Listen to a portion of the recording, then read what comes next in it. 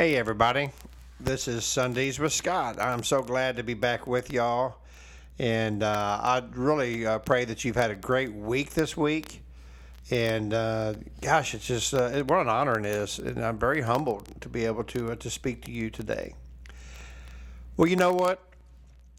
Today, this is for men, but women, I hope you're listening too. The title for today is Real Men Get in It to Win It. And this is backed up by 1 Corinthians 9:25.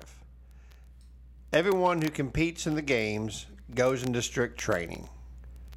They do it to get a crown that will not last, but will do it to get a crown that will last forever. You know, what do I mean? What are we talking about today? Well, we're talking about sports for one thing. We're talking about crowns, prizes, and let's kind of dive into this, man. I'm excited. Well, in sports, intense training and dedication is required to be the best at the game. I played football personally in high school, played in college, and it took a lot of extra training, and a lot of extra time to get to a goal. To get to that goal, to be the starter or be on the football team or get a better bench press or get stronger. I mean, it just took more time. It couldn't just be just during practice. I mean, you had to go in after practice. I remember the coach. I wasn't probably as talented as some of the guys, but so I had to work harder. And so I asked the coach to give me the key to the weight room. And so there'd be times at midnight in college, I'd be in there lifting weights for a couple of hours. I wanted to do that extra to get ahead. Hours and hours of sweat and pain go into the sport in order to accomplish one thing: the prize. Growing up, I played baseball and football. I received many trophies for both sports, and at the same time, at that time, and even now, it's very, very gratifying.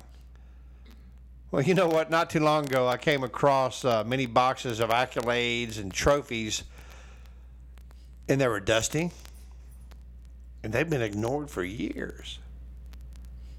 Well, these crowns of accomplishments that took so much of my life to achieve were stored in the attic and forgotten.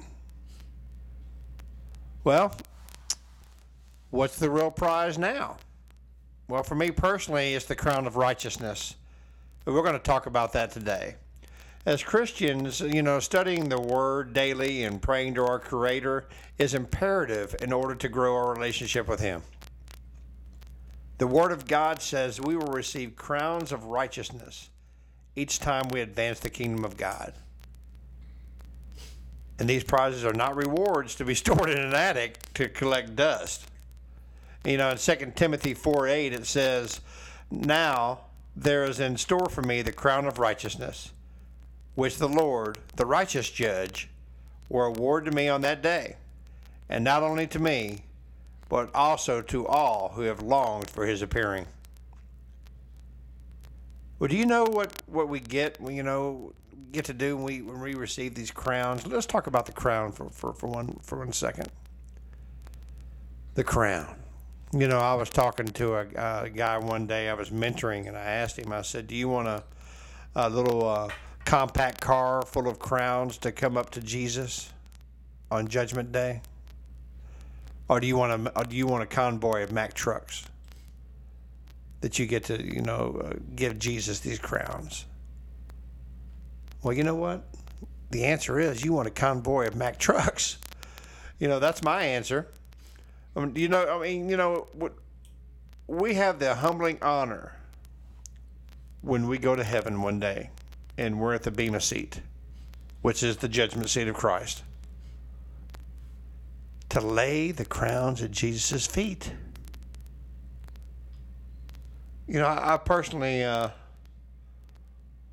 nothing gets me more excited of the vision of one day laying these crowns at his feet and bowing down to him.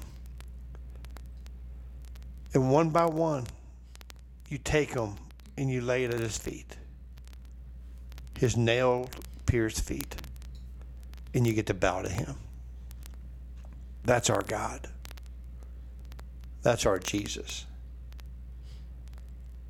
I see the day of judgment. Bema Seat is a huge football stadium full of Christians who one by one are given the crowns of righteousness from Jesus to lay at his feet.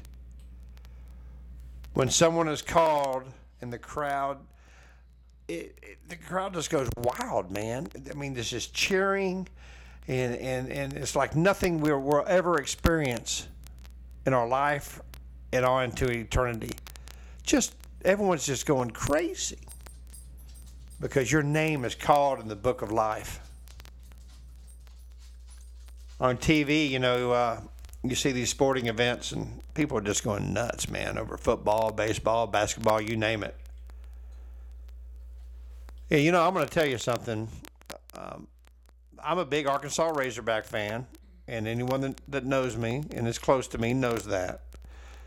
But years ago, before I came to know the Lord, it consumed a lot of my life. I mean, I went to a lot of the games, and I have nothing against that, nothing at all. But what I was doing is I was idolizing this. I was putting that first before other things. When I came to know Jesus, I still love the Razorbacks, and I still love to go to some of their games. But it's no longer the priority for me. It's a great, I mean, like I said, I love doing it, but it's not the main thing in my life. Jesus is. I remember I was at a men's convention conference, and Tony Evans, pastor, Oak Cliff Bible Church in Dallas, Texas, he was up speaking, and at one time he was the pastor for the Dallas Cowboys football team. Well, they were playing on a Sunday, and they had an extra box suite, and they were going to give that to Tony and some of his friends, and said, "Hey, man, it's all yours." Well, Tony also had a conference at a small church that he had been asked to preach at. So he prayed about it, and it didn't take long that the Holy Spirit answered what he needed to do. And what he told them was, I appreciate it, and I'm honored, that you offered this suite to me and my family and my friends. He said, but the Dallas Cowboys didn't die on a cross for me. So I need to go to this conference. I thought, man, that is awesome, And I just say, as believers, we must have that kind of intensity for the Lord, like these crowds you see on TV. I mean, we need to just be never ashamed to shout the name of Jesus. If someone asks you if you're a believer in Christ, you stand up and you boldly, not proudly, but boldly say, yes, I am. And boy, how blessed I am to be. Nothing on this earth should be cheered for louder or worshiped more than Jesus Christ. Nothing. Well, I want to encourage you today. Be an athlete in your walk with the Lord. You got to train, though, man. You got to train by studying the Word, putting others' needs before your own. Show and then tell the gospel to unbelievers and win souls for the kingdom. And let me say repeat what I just said. Show and tell. Okay? We can speak to someone about Christ and about the heavenly kingdom and salvation till we're blue in the face. But we got to show them. When you show them, that's when people respond. And then they'll ask you about Jesus, and then you can tell them. And by the grace of God, we pray that people that do hear us speak about Jesus and show his love for others, that they will ask Jesus into their life as well. All we can do is bring them to the doorstep. Jesus is standing there knocking on the door. Jesus is knocking on the door. Okay, that scripture's been totally misconstrued at times. But you read it, Jesus is the one knocking at the door. And we pray that an unbeliever will open that door. because Jesus is ready to take him in their arms. Well, when you go to meet our Lord one day, I want you to think about something. Decide what you want your legacy to say about you. What do you want people to remember about you? I pray you want to be remembered like 2 Timothy 4:7. I have fought the good fight. I have finished the race. And I have kept the faith. If that's on our tombstone, men, then what an honor that is. To know that you have really tried to live your life in a Christian manner, to show Jesus to others. Yeah, we may have failed at many times, but I always say, I'll stand behind a man that fails and falls and gets back up rather than a man who never fell at all. Because you're trying. You're doing the best you can for Jesus. I want to say, that's awesome. I want every man to know that. But you know what? We need to run it to win it for Jesus. And some of you out there listening to the podcast today, you might be going, man, you know what, man? I've never really been that intentional. I didn't really know about the crowns of righteousness that I get to lay at his feet. Well, do you know Jesus? I mean, seriously, do you want to have a relationship with him? Are you thinking, man, you know what? I said that prayer years ago, but I never meant that from my heart. Well, you know what? Here's your time, man. Here it is right now. Here's the first step to winning it for Jesus right now. So if you would please repeat this prayer after me, and please know that you are saved. Lord Jesus, please come into my life. Lord, I know you died on the cross, that you rose on the third day, and because of that cross, you say my sins are forgiven if I ask you to forgive me from a sincere heart. Lord, please forgive me of my sins. Lord, today, I want to start collecting crowns for you.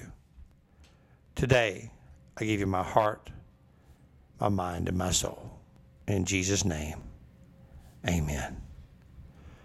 Well, listen, thank you so much. And we just love you guys, and I just, those of you who just gave your life to Jesus, I'm telling you from experience, your life is going to change in such an awesome way. And it's a blast, man, being a Christian. I'm telling you right now, I've never had so much fun. and I'm really proud of you. Well, you know what? We'd love for you to connect with us on Facebook. We'd love for you to go to Living It Up, Beginning Again. Go to our Facebook page and just comment. Maybe you gave your life to Christ right now and you'd like to let us know. Let me know. And you know what? Maybe you just have a comment. You just wanted to say something. Well, we'd encourage you to like us and share us with your friends. I mean, the more we can share the gospel of Jesus, the more we can all start collecting those crowns. Well, listen, I love you, and I just had a blast, spending this 15 minutes with you, and I want to say thank you so much for letting me into your household today. And until next Sunday, I want you to live it up while beginning again.